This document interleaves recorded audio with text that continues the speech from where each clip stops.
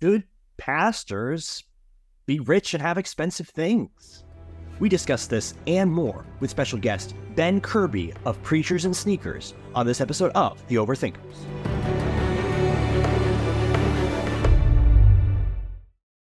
Hello, thinking people's thinking people. Welcome to The Overthinkers, a home for people who love to have fun thinking deeply. I'm your host, Joseph Holmes, filmmaker, film critic, recovering preacher's kid. And with me, as always, is my fellow preacher's kid bro co-host, Nathan Clarkson, actor, author, filmmaker, and thriving preacher's kid. I love PK. Yeah. Okay. Oh, bragging all year. I do have some horror stories, though. I might let them loose today. So we'll see. Well, and with us today, this is very exciting, is a very special guest. He is the creator of the viral social media sensation Preachers and Sneakers, where he humorously highlights the fashion choices of the world's most famous pastors, preachers, and worship leaders. His work has been featured in the New York Times, Wall Street Journal, GQ, and many others, most recently serving as a key character in the Discovery Plus documentary Hillsong, A Megachurch Exposed. Ben is a former Marine Corps officer, musician, and recovering sneakerhead who now lives in Dallas, Texas with his wife and 2 kids. His book, Preachers and Sneakers, Authenticity in an Age of For-Profit Faith and Wannabe Celebrities, is published by HarperCollins and is available anywhere books are sold. He is the brilliant, the brave, the beautiful Ben Kirby. Ben, welcome to the show. Emphasis on beautiful. Thanks, guys. You guys can see. Yep. I've broken a lot of cameras in my day, which is, I guess, maybe why I'm not an actor. Maybe more for the voice. Yeah, that's the one I go with. But I'm excited. I'm in good company with today. Multiple preachers' kids. Sorry, I was talking over you. I think there's a delay. Oh, yes. We are a couple preachers' kids, so we're ganging up on you today. But I'm really excited to have you. I've been following your work, and for anyone listening, please go check out Preachers and Sneakers. What I really loved about it is it seemed to me like there's this big issue that people have been talking about forever, but it seemed to be a really fun and non-angry way at addressing an issue. And also, I laughed a lot looking at all the posts. So go check it out. It's really interesting, and it caught the attention of the entire world. So it's definitely something to check out. But I'm so excited to have you here today. Thank you. Yes. Anyway, so today we are discussing whether or not preachers should have expensive things. But first, Nathan, if people enjoy our discussion and want to engage more with our discussions and meet fellow overthinkers like themselves, where can they go? They can go to theoverthinkersjournal.com, where they can find out more about their hosts and send us all of their love and hate mail. I have a feeling they might be getting a couple of the latter today. You can also join our online group, The Overthinkers. It's a private Facebook group where we have over 15,000 members, just like yourself. Great discussions about the deep things we talk about here, but in fun ways. And don't forget all the great memes that will be there as well. Yes. And if you do enjoy this podcast, please consider leaving us a review and sharing with a friend. It really does help so very much. Awesome. Everybody ready to get started? Let's do it. Great. So it's no secret that the general reputation of Christian ministers has been going down in recent times. Whether it's sex scandals, abuse scandals, or divisive politics, the profession seems to rarely be in the news for anything positive. One of the hits on their reputation has been their relationship with money. Numerous megachurch and televangelist pastors like Joel Osteen, Creflo Dollar, and Kelly Copeland have come under fire for being multimillionaires with multiple homes and private jets, even as they take their money partly from generous donations by fans, many of whom are poor and are donating because they're told if they donate, they will be blessed materially. Many of these pastors are a part of the controversial health and wealth or prosperity gospel movements, an offshoot of Pentecostalism in post-World War II America, which argues that Christians can and should expect material prosperity as a consequence of believing in God and giving generously, oftentimes including to their pastors. Many people, Christian and non-Christian, find themselves turned off by pastors with lavish lifestyles and expensive things, even if they don't technically fall within the camp of the prosperity gospel movement.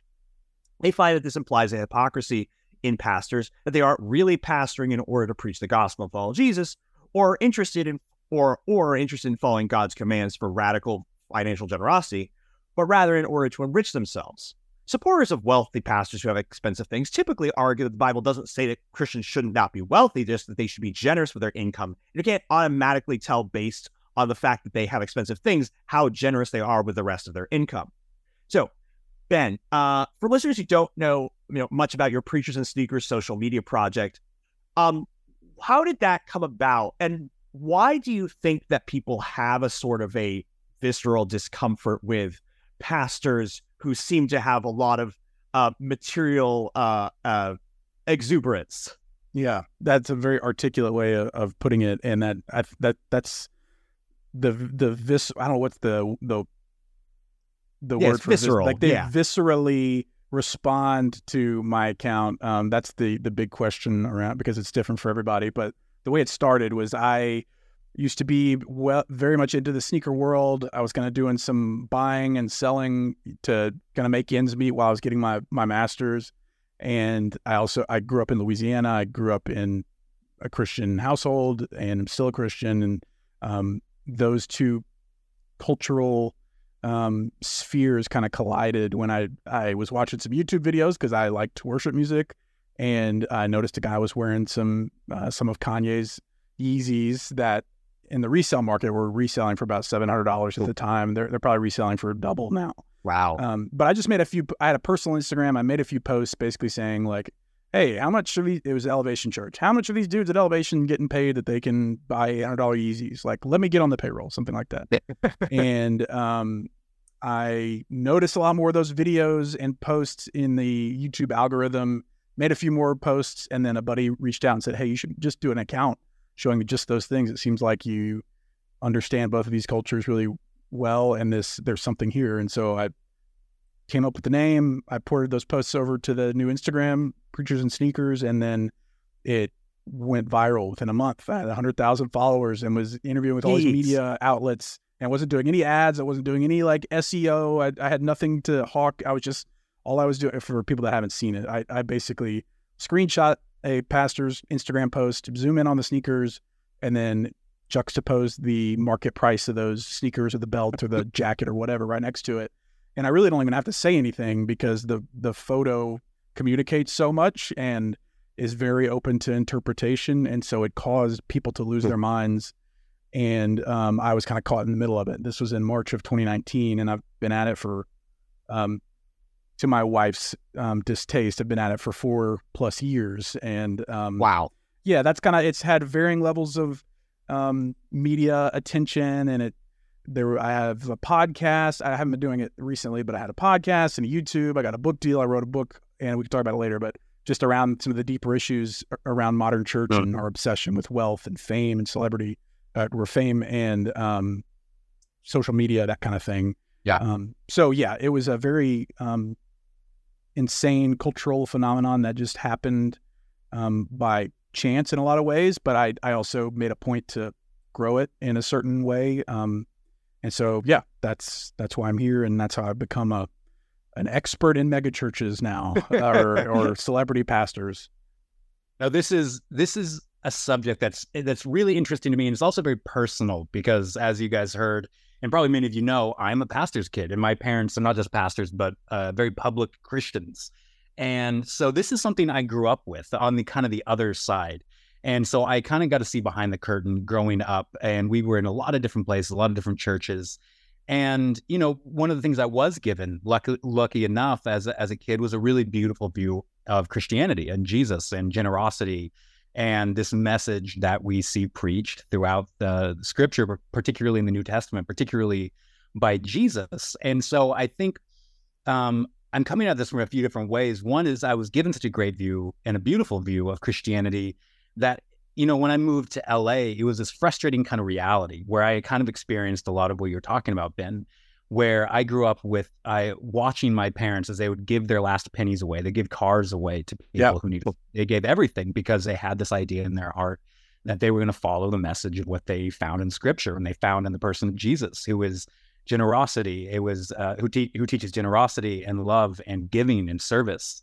And so when I moved to LA, I remember being a bit culture shocked because I would go to these churches and I would assume the best, you know, and they're pretty good at initially putting up the best, their best foot forward, no pun intended. And so, you know, I would get involved in these places, and it would take a little while, but eventually I would start seeing some cracks and start seeing that this thing that I had grown up, you know, understanding about the world, let's say Hollywood, that is obsessed with celebrity, that is obsessed with money and status, that it was also present in the churches I was at. I remember I joined a team at a church, a very popular church out here, and I was on the security team. And I remember in the breakdown meeting, like everyone's telling me what to go on, they told me where to escort the celebrities to the front. And they told me to not look the pastor in the eye. And by the way, this pastor comes off like the nicest, friendliest guy you've ever heard and you've ever seen. He had his own private makeup artist, and he had one of the security guards, make sure that none of the congregants would talk to him because he didn't like talking to them. And so I started to see this kind of disconnect in this modern Christian culture and the Christianity that I had been shown as a kid. And so there's a lot of frustration, but there's also this other side of it where I watched people hyper fixate on, as a pastor's kid, my parents and what they were spending and what they weren't spending. My parents have never bought a new car. And it's not that they couldn't have bought a new car somewhere down the line, but they chose to never buy. They've only ever bought used cars for the entirety of my lifetime. And I remember the reason being given to me was because we have a stewardship with what we've been given. And the way this looks to people, if we don't want to come off in a way that's going to hurt people, that's going to show them that we're better than them, or lead them to think that we think that. And so it was weird to go to LA and then see people driving around brand new Bentleys who these pastors walk out of church and get into their Lamborghini. And I'm going, what is going on here? But I also know the other side of that where people would criticize my family if we went to Disneyland. And so there's this kind of this balance here where I see both sides, and it's difficult to kind of parse this out. And I think it's part of a larger conversation that's around health and wealth, which is something that's been around for quite a while, especially since the 70s, when you started seeing the pastors use the position to get money, to manipulate money out of people. And I think that while we've changed kind of the style, maybe the aesthetic of this, I do think that it you could argue that it's still alive and well in a new, more hipster way with a lot of modern evangelicalism. And this is by no means a takedown of Christianity. I love Christianity. I love my faith.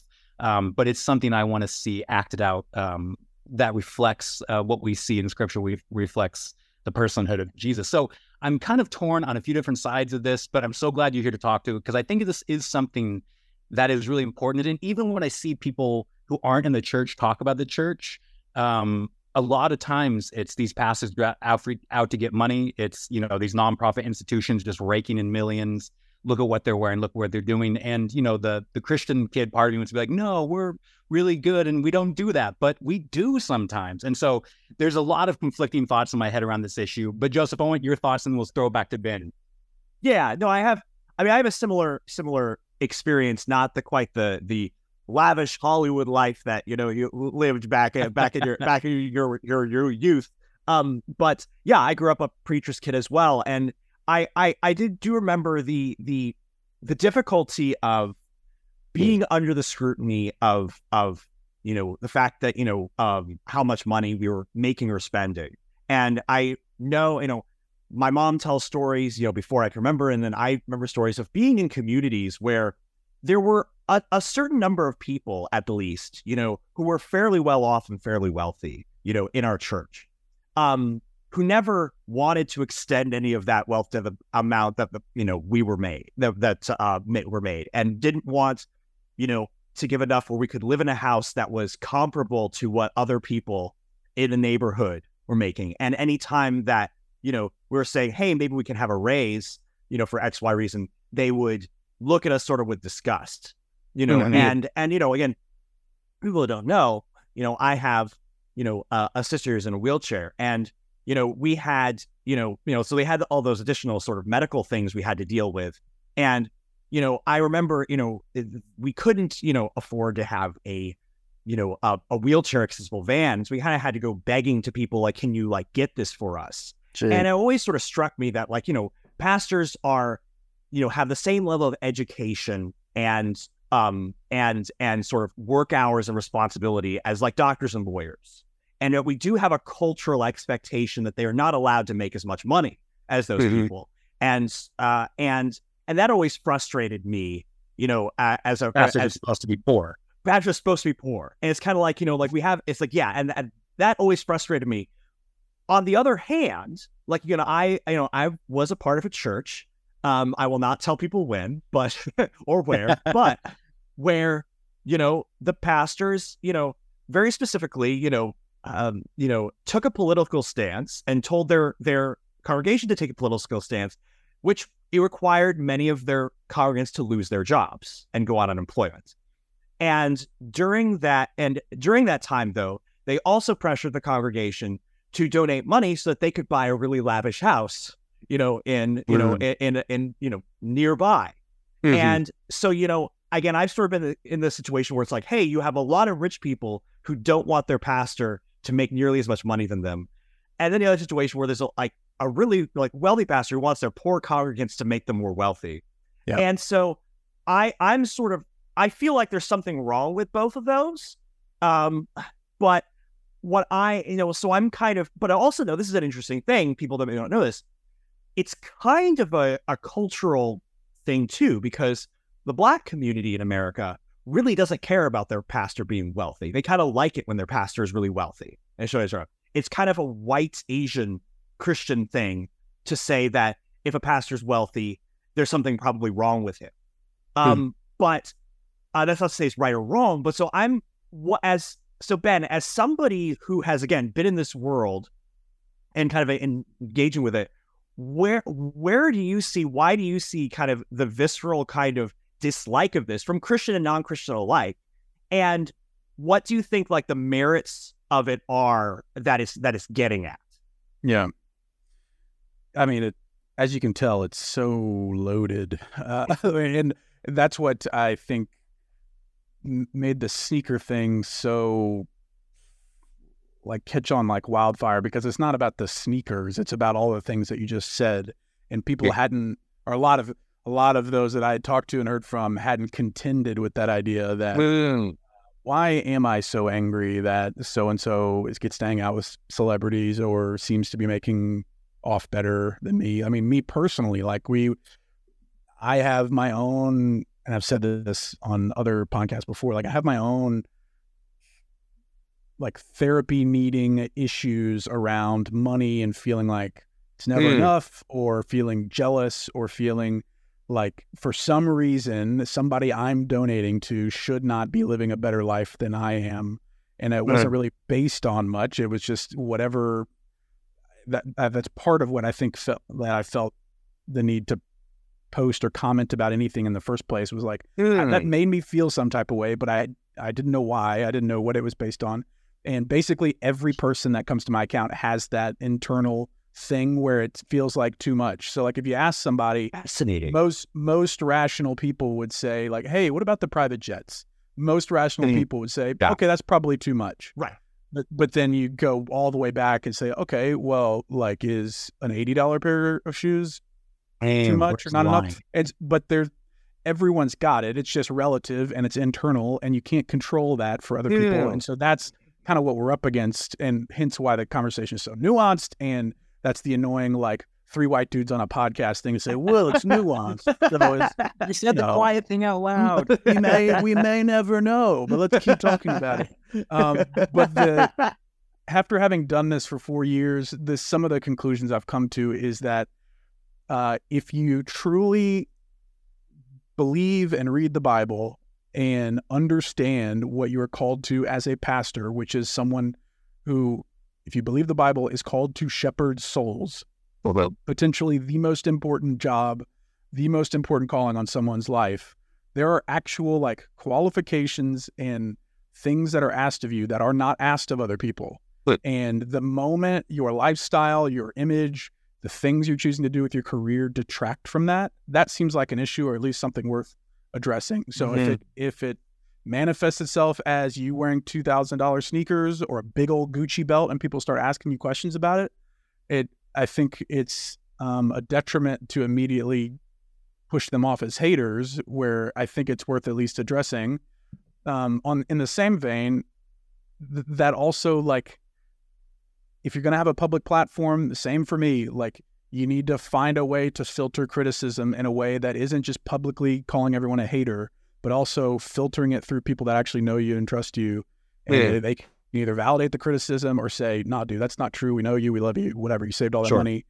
And you have to, if you're going to have a public platform, you have to have a system for that, because without it, you're just going to end up getting super pissed and making an ass out of yourself in the comment section or in DMs or something, and it's going to go way worse for you, even though it may not be fair. Like like both of your sets of parents, if they bought something nice, or they bought even a used car that had a nice brand or a nice logo, and they got called out for it, it's not fair.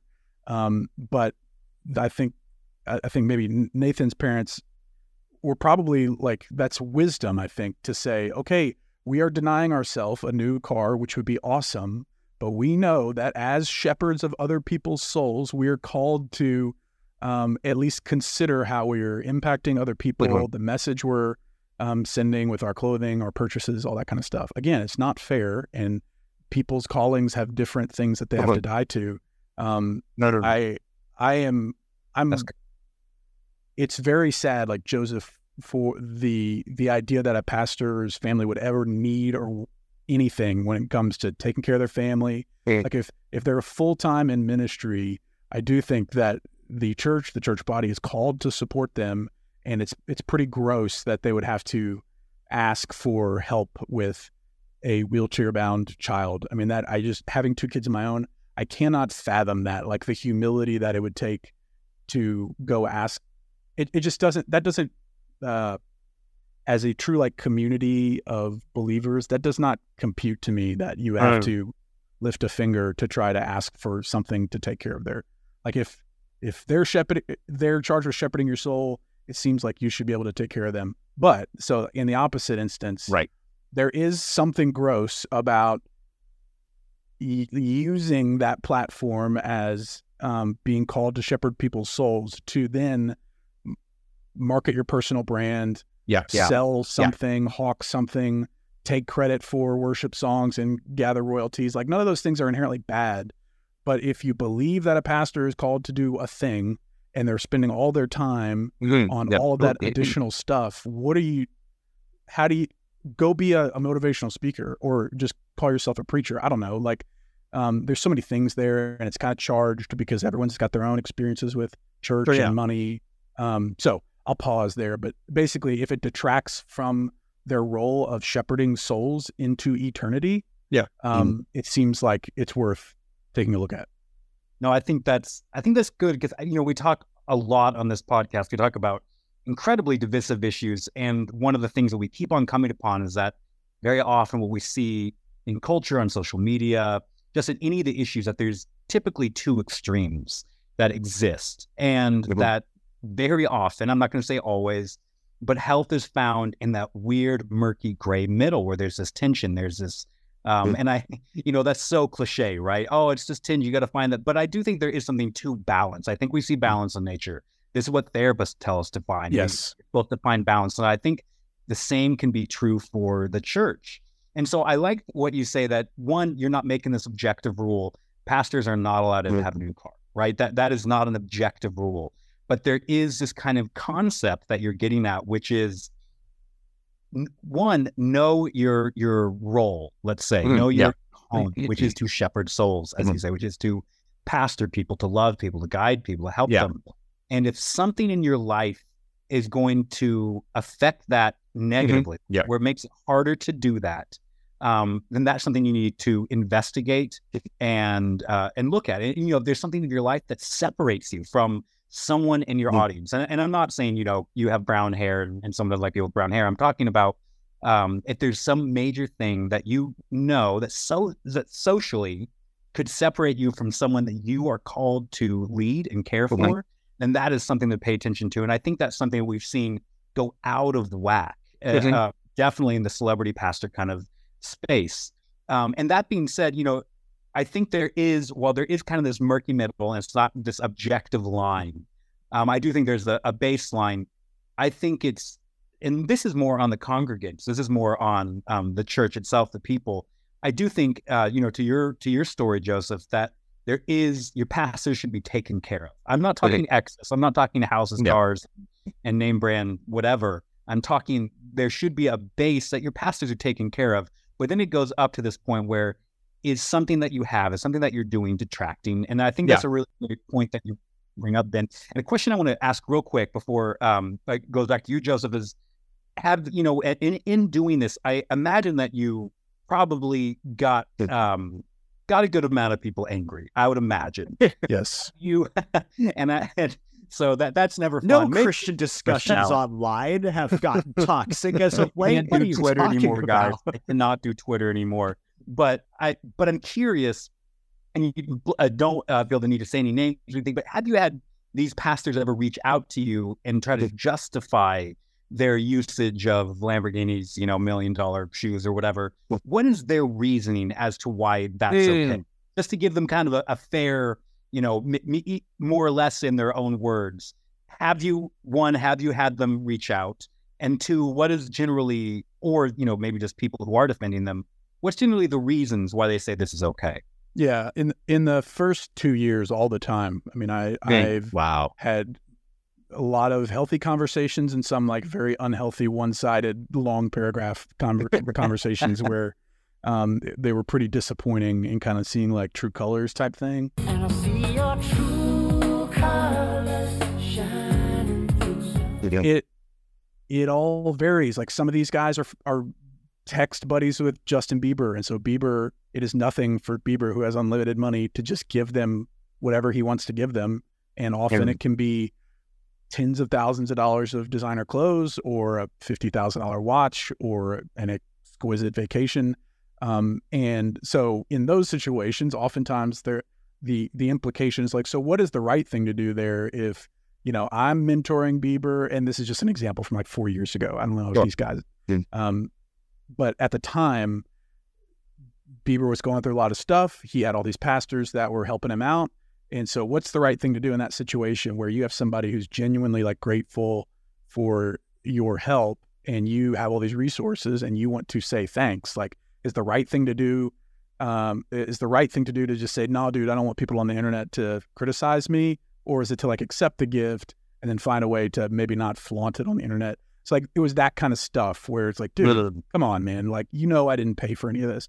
And I've never claimed I've known who pays for what. I've just claimed what the market price of the clothing is. So it's some stuff like that, which opens up all these other rabbit trails around like, okay, so now you have fame by proximity. And now are you leveraging this person's fame to build your own fame and sell your own books and go like get your own conference tickets sold, that kind of stuff. And then others, others have super lame arguments around like, hey, this is how I reach the youth. This is how I influence. It's not working. Yeah, this is how I influence young people. How do you do, fellow kids? And my response has always been like, dude, that's pretty thin. Like, that's a pretty thin God to say like, man, I can't use you to reach people unless you wear this very expensive clothing. I don't know. And so it's varying levels of stuff like that. A lot of gifts, like as you've probably experienced, people want to bless their pastors, and some people are super generous and will just like leave cash or like give a house, or like our pastor here in Dallas, I'm 90% sure was gifted this really nice house in the best part of Dallas. And people will do that kind of stuff all the time. They'll put them on their private jet to go on vacation for their family. People, when they're grateful for something or like how you've helped change their life, they're willing to go all out for you. And so it's a lot of that kind of stuff. But if you zoom out in a macro level, well, now we're talking about like this whole cultural thing where now we have a lot of pastors that are taking very curated pictures on yachts with Kanye and Khloe Kardashian, and also like getting to go through department stores and pick out whatever they want, and they're posting about it, and the paparazzi's following them, and they're getting $1 million book advances, they're getting movie deals, they're getting Billboard chart topping like music that they're putting out. So it's just, from a macro level, it seems like it's a cultural thing. Like, what is going on, dude? Like, all of this stuff does not relate to like helping people grow in their faith. And it does seem... Oh, yeah, no, finish. I'm sorry, continue. I was just saying, maybe like individually some of this stuff does, but as a macro level, it seems like we care, or a lot of modern, attractive, hip type churches care a lot about the branding, the influence of their main pastor and pastors' wives at the top. There's a lot of stuff that's just occurring that seems like not what Jesus would care about. And then comes the inevitable question like, oh, would Jesus have an iPhone? It's like, okay, yes, like I'm not a legalist, but I'm saying like, do you deny the pattern that it seems like you can get pretty wealthy and famous and have influence from being a good-looking, well-spoken pastor? It's just like, dude, at least be willing to ask the question around why you have 1 million followers and why people are trying to throw money at you and all that kind of stuff. This is, and real quick, and I'm going to throw it to you, Joseph, but something you said is interesting. Well, one, it sounded like a joke when you said it's like, how many pastors does it take to help Justin Bieber? The world may never know. It does feel like it took a lot to help him. Like I've never had 5 pastors all trying to mentor me at once. It sounds fun. I'll give it a shot. He also has a very special circumstance where he literally can't go anywhere without causing a riot. And so I at least give have some grace on that, because he's like no other type of situation. No, that was just my comic mind thinking how many pastors it take to help with Justin Bieber. That's right. But I actually really like Justin Bieber. I think he does great catchy music. So there's nothing there. But it is curious, thinking about, let's take Bieber. No one's mad, and not very many people are mad that he's rich, right? No one's mad that he's famous or has a lot of followers. There's something that we feel when we think about the title of pastor, the role of pastor. Not pop star. I've never heard anyone be like, Justin Bieber shouldn't have that many followers morally or ethically, or have that much money. But there is something that his pastors, when they have money or followers, that we feel. And I don't know if it's right. I don't know if it's wrong. But Joseph, do you know what I mean by that? Oh, 100%. Well, this is sort of what I was alluding to, when I was talking about pastors have the same education and work hours and responsibility as a doctor or a lawyer. And it's like, when a doctor or a lawyer makes all that money, we say, well, duh, they should, because they're doing important work. And there's always this conversation about why aren't teachers making more?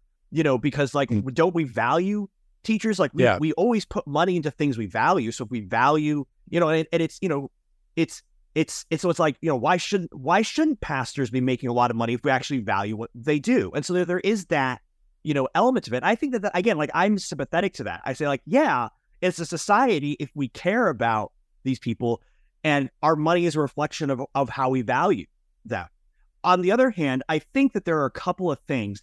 Again, if I were to sort of psychologize, the instinctive, visceral kind of grossed out repugnance we have toward this, I would guess, and again, see what you guys think about this, is that there are, sort of 2 aspects of it. One is the fact that, in the Bible, there are some clear things that it talks about, you are supposed to be a model and example for other Christians. You are supposed to avoid pretty much anything that could make scandal. Paul talks in Thessalonians, I think it's 1 Thessalonians, about, he's saying, look, I went out of my way to even not do things that I could do. Like I could say, hey, all you guys, you should support me because I'm here preaching the gospel. But he knew that people at the time, traveling philosophers, had a reputation of taking everybody's money and sleeping with the women and then leaving. And so he was saying look, I'm going to do the exact opposite of what these other people are doing, just so you all know I'm here for the gospel and nothing else. And so that is part of the history of Christianity, of our founding fathers of Christianity saying, I'm going to overcompensate to avoid a bad reputation that could hurt the gospel. And so we do have in our history that expectation sort of of pastors, and of Jesus saying that is a standard to go by. We also have, I think, a sort of a negative history of saying we've seen ways this can go wrong, and we're seeing signs that you might do this too. Again, how many pastors have we seen that have either gotten really wealthy, and it turns out they've been laundering money, they've been stealing from it. It turns out they were just, Elmer Gantry style, stealing from it. We've had enough of those that we're a little bit have some PTSD and kind of a little triggered, it's a little triggered by things that look like it could be that. Or, for example, in the Bible talks about this too. We have examples of, how, again, the church does favoritism towards famous people. And so it says, okay, I'm going to treat the famous people or the rich people, like in Paul's day, talking about rich people, is like, he says, look, don't show favoritism toward rich people in church. But that we see that happen often enough that even when it's innocent, we are suspicious of it. And so there is something to pastors saying, okay, just like we do with, Supreme Court justices or like, politicians, like, hey, maybe stay away from having too close friendships from donors and lobbyists who we think might try to influence you in this way. It's not entirely irrational to say, what safeguards are we putting in place and what are pastors doing to avoid these typical scandals that happen? Does that make sense? Yeah.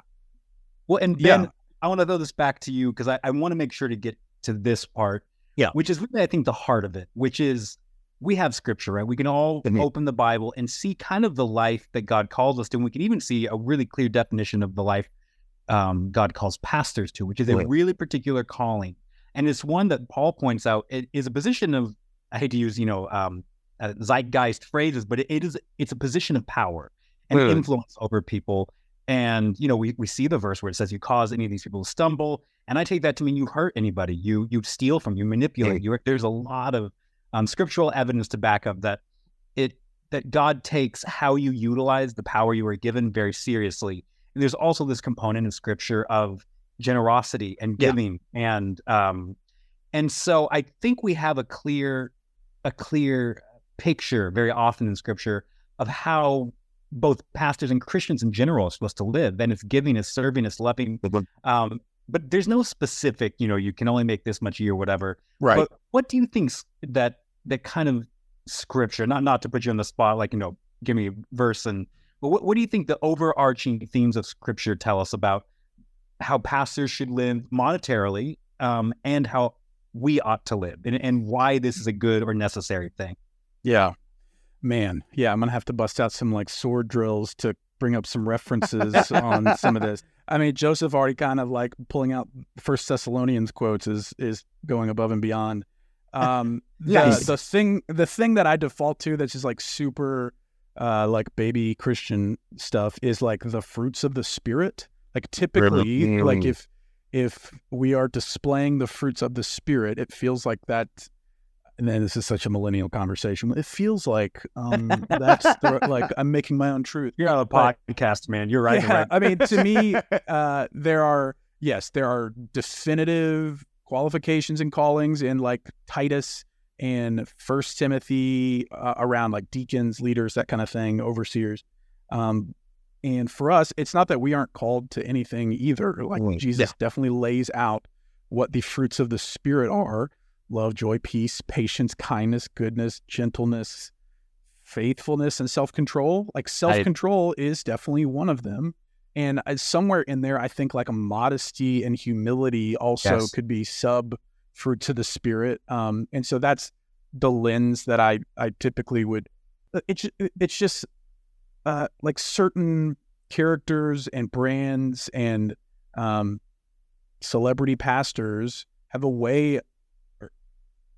To me, it's shocking that more people aren't like, dude, this is about you. And it seems so obvious. And that's what I was going to say earlier when Joseph was saying so much good stuff. I wrote down, like, who are you building up? Like the Bieber versus the pastor thing. Like, Bieber is to elevate himself. Like, if he is going to be a great pop star, he is about making himself popular. And no one blames him for that. But a pastor is there to, if you believe what the Bible says, is to point people to and elevate the name of Jesus and not his own. But it starts to get really confusing when you see a very curated personal brand online and a lot of things going really well for that person that are self-serving and sure in the name of Christianity or whatever. And I don't want to be in the business of like auditing if it's actually furthering the kingdom or not, because it's, again, like it's kind of one of these impossible answers. But the other thing, I think, going back, Joseph, to what you were talking about, also, like, because you brought up the Supreme Court justices, the big thing that makes it more gross when talking about pastors is the idea that, at least historically, they were supported by donations. And most people that donate any kind of like meaningful money unless they just completely are so secure in giving and spending all that kind of stuff. But me, whenever I give or support somebody and then see them go buy an expensive engagement ring or go on a honeymoon, there's something in me that's like, dude, WTF, bro? Like, what am I supporting? Am I supporting the engagement ring, or am I supporting your ministry? And some of that is me projecting. And again, Nathan, you mentioned the therapy. Like, there needs to be some balance, because you end up being an a-hole if, like, dude, come on, bro. I gave you $50 this month and you went on a honeymoon. Come on. But it is what I've found over the last 4 years is that, because at least it's implied that they are supported in some way by donations, then as someone receiving those donations, you would think that a wise person would at least try to display a level of maturity and stewardship around, or at least call out and have a reverence to the fact that they're receiving donations from people that probably can't afford it.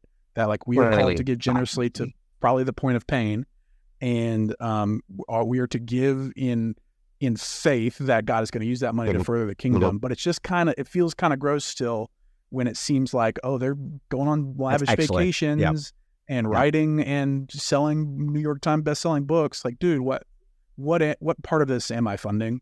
And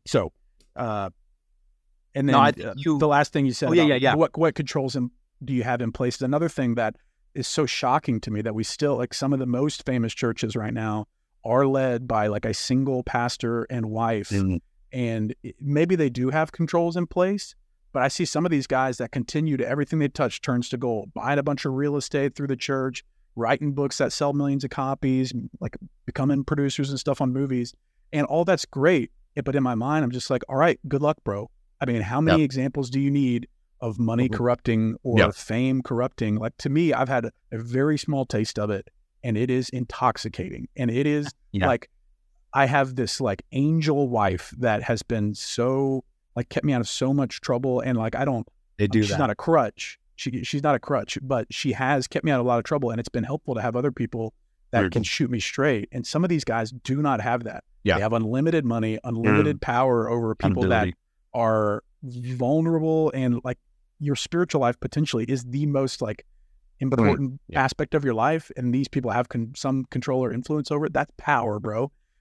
So there's a lot there. It's just, to me, when I see a pastor continuing to grow and do really well and get really famous and on Good Morning America, all that good stuff, I'm at least just like, okay, good luck. Like, I hope that you're taking this as serious as this could be, because one bad DM or one, like, misstep, all of this could come crumbling down, and a lot of people's faiths could be crumbling too, if they're, like, idolizing that person. So I think you hit the nail on the head, and we'll wrap up soon. I'll give you the last word, but one, what's interesting to think about, and we didn't really talk about this, and just for another episode, but, you know, there is something I've seen in common, that many of these places we see this happening in the modern day. It used to happen more in kind of the mainline places. Now it's happening non-denominational, but you talk about accountability, your wife, your friends, whoever it might be, who have helped you. But a non-denominational, there isn't always that structure that keeps people accountable.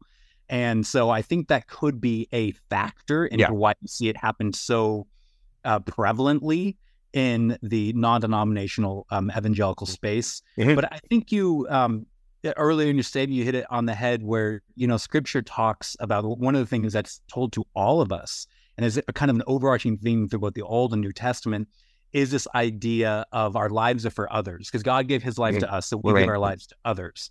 And so, you know, a pop star, an actor, whoever else, their life is about them. And that's not a criticism. That's just the reality. You know, even, you know, my agent all the time is like, hey, you got to post more on Instagram.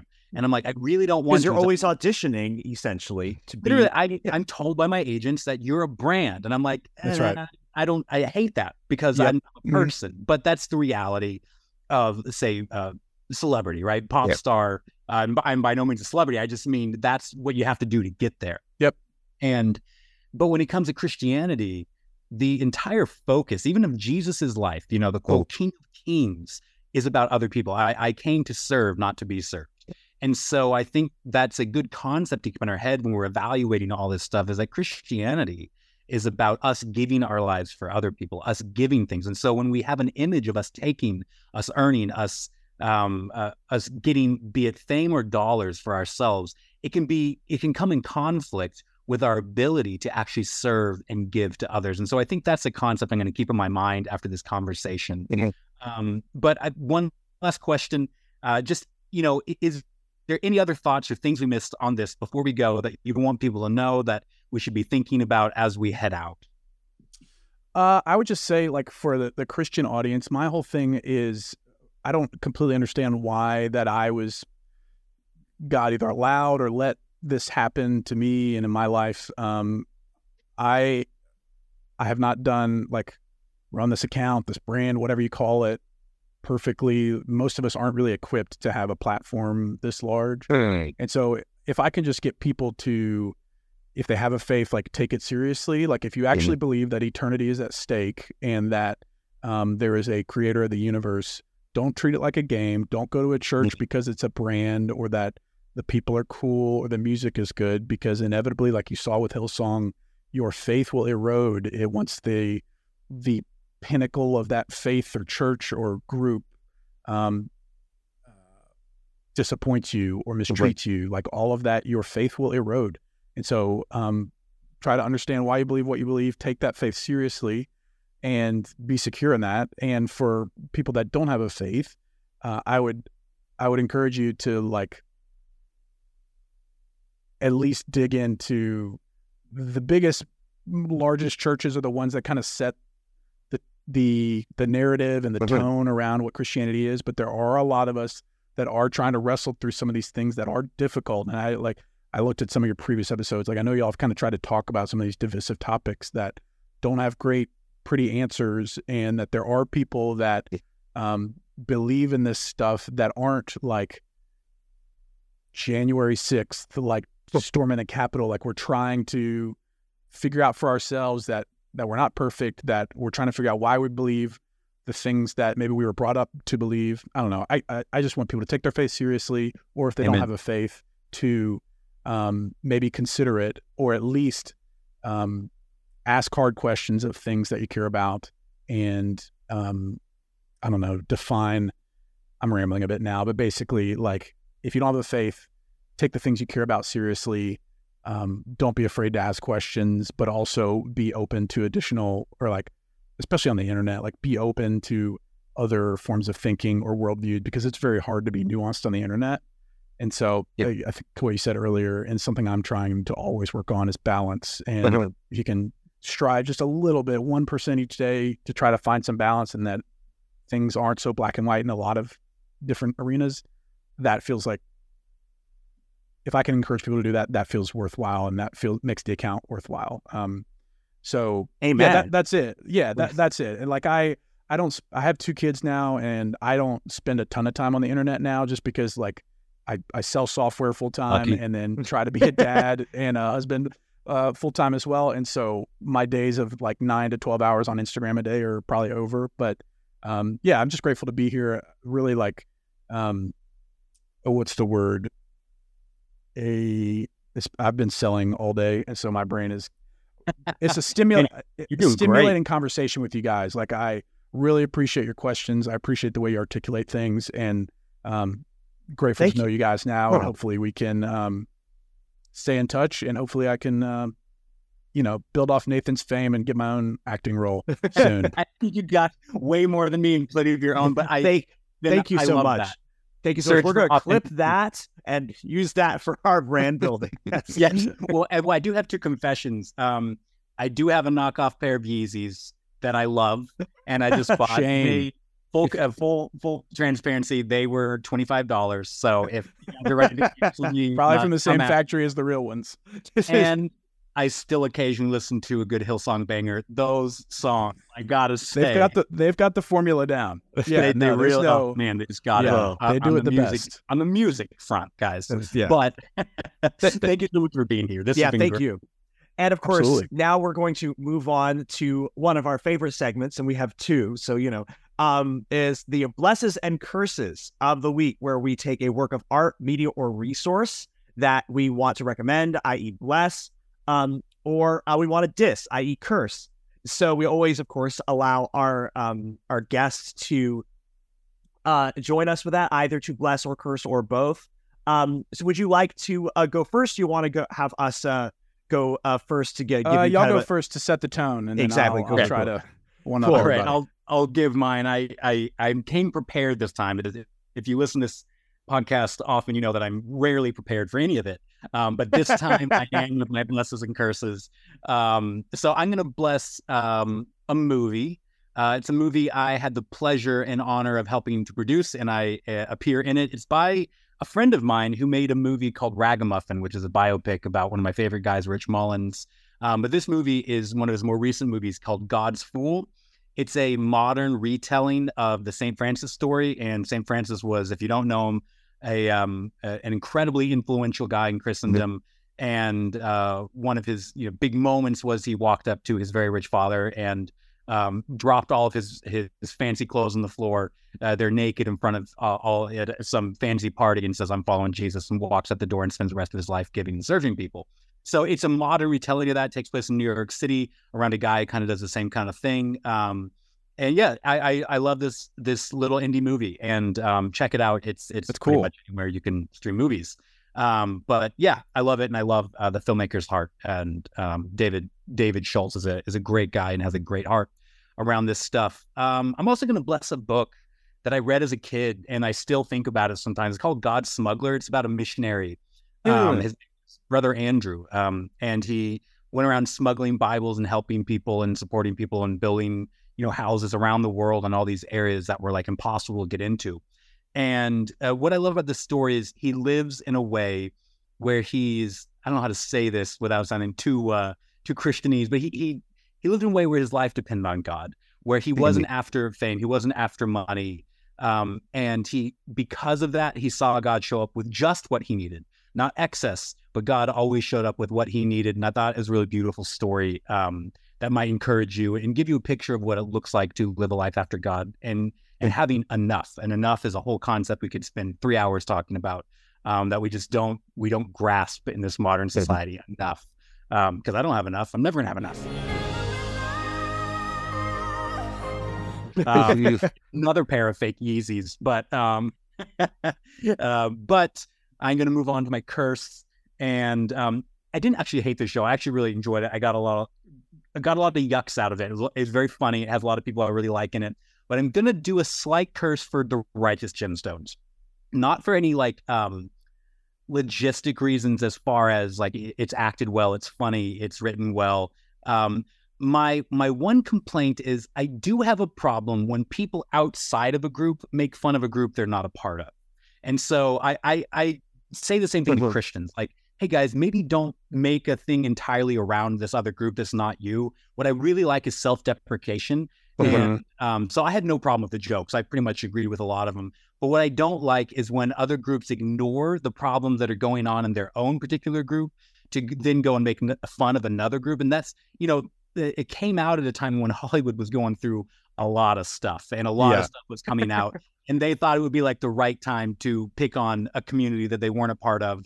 And so, so that'd be my only complaint is really, how do I say this? I want, and maybe it's because Christians aren't self-deprecating enough that this did do well. Then maybe Christians need to start doing more self-deprecating kind of art and kind of point out the stuff. Ben, like your account, I think that's you are a Christian, but you're also willing to poke fun at and kind of search and explore some of these things that we might need to pay attention to. So Christians and any group, make fun of yourselves more so you can actually become better.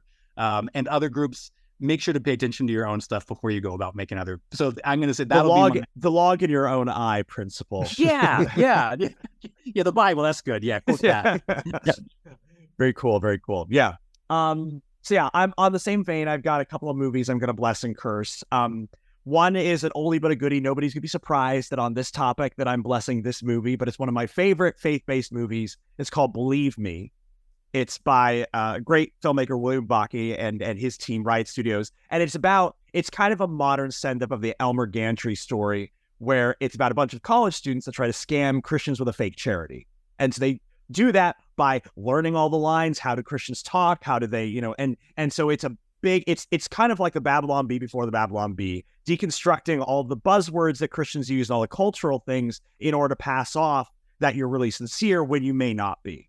And what's great is it is a movie that is by Christians kind of poking fun at themselves from the inside, but they're very sincerely pro-Christian and pro-Jesus and even pro the church. But it is very much about deconstructing why is it that we have had a problem, maybe not a bigger problem than other people in communities have had, but why have we had a problem with being able to be fooled by people who weren't as sincere than they seem to be? And it's like deconstructing those buzzwords signals that we use to say, okay, this person is trustworthy, when maybe those aren't the best signals to use. So I think it's a very funny movie and a good movie. But yes. Well, and I'm going to add, the real reason to see is because Ron Swanson makes a cameo, as well as, for all you Christian kids out there, Lecrae makes a cameo. So that's the only reason you to watch it. But I agree with you. Lecrae has a cameo as a Christian actor in a Christian movie that people are watching in the movie. It's really great. It's the only example I can think of really where Christians are brave enough to kind of poke fun of themselves. I enjoy it. So I definitely, if you haven't seen it and you are a Christian, I definitely 100% recommend checking it out. On the curse side, I'm actually going to curse an Oscar-winning film, The Eyes of Tammy Faye, which I wrote a review of it when it came out in Religion Unplugged. I have a regular review column there. Shameless plug. But, I have no trouble with people, taking on, the topic of, scandals of evangelicals past or present. But what I do, when any time that, sort of to Nathan's point about going after a group, anytime that you're going after a group and watching a fall from grace, particularly a group that you're not a part of, but even if it's a group part of, it should be from a stance of, I want to understand these people and where they're coming from and why they did what they did. And the movie, to me, didn't really spend any time understanding these people. They spent most of the time in the sort of voyeuristic pleasure of watching the fall. And I thought that's just an anti-human way to tell a story. Kind of a caricature creating way. Because there's none of that empathy, that digging of, okay, why do these people believe these weird things? And what was the thing that made them susceptible? Because there was no investigation into that, it became kind of just like making fun of the weird kids at the lunch table. And so that, I thought it failed as a piece of art for that reason, and as an exploration of this topic. So those would be my blesses and curses. So Ben, you had a chance to see how we fumble through this. So what would you want to either bless or curse, or both, to people? Yeah, it's tough to follow a true film critic, but I'll try my best. I know, but you'll do well, I'm sure. Let's see, 2 things to bless. I have 2 books to bless. Nice. One, just around this topic that we're talking about. One is called Celebrities for Jesus by Caitlin Beatty. I hope I said her last name right. Nice. Her book came out, I think, at the beginning of this year, and it talks about a lot of the things that we've talked about, kind of giving a landscape of the current church. And then one of the best, in my opinion, one of the best authors of our time, Kate Bowler, wrote a book called Blessed. And if you don't know Kate, she's a professor of theology, I think, at Duke Divinity School. I'm going to butcher it. I'm sorry, Kate. But is an incredibly smart person.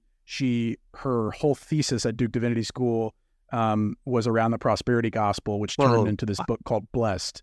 And I reference it a lot in the book that I wrote because it's just jam-packed with like actual, it's not opinions. It's very like factual. It's got data. It talks about the growth of the kind of seeker-sensitive church movement in the 80s and how kind of it started to look more like a capitalistic type thing, which the way she writes is very approachable. It's very digestible. It's one of my favorite books I've ever read. And she's written several other books. But the thing about Kate is she wrote this thesis about the prosperity gospel. She literally flew with Benny Hinn and some of these other prosperity pastors all over the world and interviewed them and watched them kind of live this lifestyle. Guys that seemingly have the answer for like health and wealth. And then she gets diagnosed with stage 4 colon cancer. I think it was colon cancer, like literally a death sentence. And so she's writes from this perspective that is very unique, and I cannot recommend her enough. So her and Caitlin's books are top notch. So I bless those. Curse, since we're on the kind of like entertainment side for curses, I'd written 2 down, but I think the one that gave me the most heartburn was the final season of Manifest. Did y'all ever watch Manifest? I did not. I watched the first 3 seasons. I didn't make it to the final. It was so much work to get to the end. It had so many, and it starts out, season 1 had like so much potential, and basically I think it got canceled, and then Netflix bought it in order to like land the plane, so to speak. Land the plane. You beat me to it, but it was so just all over the place. It had this kind of strange faith element to it, and it was so disappointing. My wife and I were just so pissed, or I was pissed at the end, just because like it almost seemed like they had given up, and they were just kind of landing the plane to make the fans not mad. But I really didn't like it. And then you may have written a review on this, Joseph. I'll have to look, but and it's strong to say curse this, because it is so hard to make a movie in and of itself. Like it is not lost on me that it takes so much to get a movie to theaters, so many people. And so I do not I have so much more respect now, having met some people that are in that industry, than before. But I've got to curse the movie Honk for Jesus, Save Your Soul. Did you write a review on that? Man, I did not. I missed that one. Another co-worker of mine at the publication took that one on. I really wanted it to be great. It was a lot of the things that Sterling K. Brown. Right. Like huge fan, and a huge fan of his co-star. Yes. Yeah, I know it. I say I'm a huge fan, but I can't remember her name. And I even had the opportunity to do some promotion around it, but we couldn't get it to work between both of our camps. But it was just the final product wasn't. I don't know. It didn't do it for me. I would love your thoughts on it if you get a chance to watch it. Again, kind of what you both had mentioned. It's tough. Regina Hall. Yeah, and she's great. Both of these people are like amazing. Actors in their own right, and so you want it to do well. Yeah. A very gentle cursing of Honk for Jesus, Save Your Soul. But you watch it and let me know if you disagree. Okay. Because I'm just a layman. So those are the ones that I would say. Makes sense. Nice. Well, Ian, thank you so much for being here today. I think our listeners are going to love this conversation, and whether or not they agree with us or disagree with us. But if people want to get in touch with you or engage with your work, buy your book, or just send you some hate mail for all the crazy things you said today, where can people go? Where can people find your stuff? Yeah. preachersandsneakers.com has links to everything. I am probably most active on Instagram and trying to be active on Threads, I guess, when my free 15 minutes a day. I haven't crossed over yet. Yeah, I've got another social media site. Too old for this. It's almost deflating. And then I have a YouTube channel by the same name, Preachers and Sneakers, that I haven't uploaded things in, I don't know, about a year or so, but there's a lot of like legacy content if you're curious about my takes on things. So yeah, but again, people can buy the book if they want, or they can listen to the podcast. I don't really care. All of this is gravy to me. So I'm just grateful to have cool conversations with guys like you and gals. And I appreciate you guys giving me some space and time. Awesome. We love having you. And hey, if you want to get in touch with the Overthinkers, go to theoverthinkersjournal.com. Join our online Facebook group. It's a lot of fun and a lot of memes. And if you want to get intellectual memes, you can go to nathanclarkson.me. You can also search my name, Nathan Clarkson, on any of the socials, or check out my most recent book called Finding God in Hollywood, where I actually talk about some of the experiences that I had with church that I referenced earlier, churches here in Hollywood, and celebrity and fame and Christianity and faith. So check out my book, Finding God in Hollywood. Joseph? You can find me on any of the socials as well. And also josephholmstudios.com is my website. And of course, you can find regular columns by me in Religion Unplugged. I also have some stuff in Unexpected Journal and Relevant. Yeah, this has been a great episode. I think, for me, what I've taken from this is your life has to demonstrate Christ. And so even if your life is demonstrating that you buy expensive things, it should also demonstrate that you're being very generous also. That's right. And so I'm really getting a lot out of it. So I'm really appreciative for your being here, helping me think through some of that stuff I've been thinking about. And thank you everybody so much for joining us today. And remember, if it's worth thinking about, it's worth overthinking about.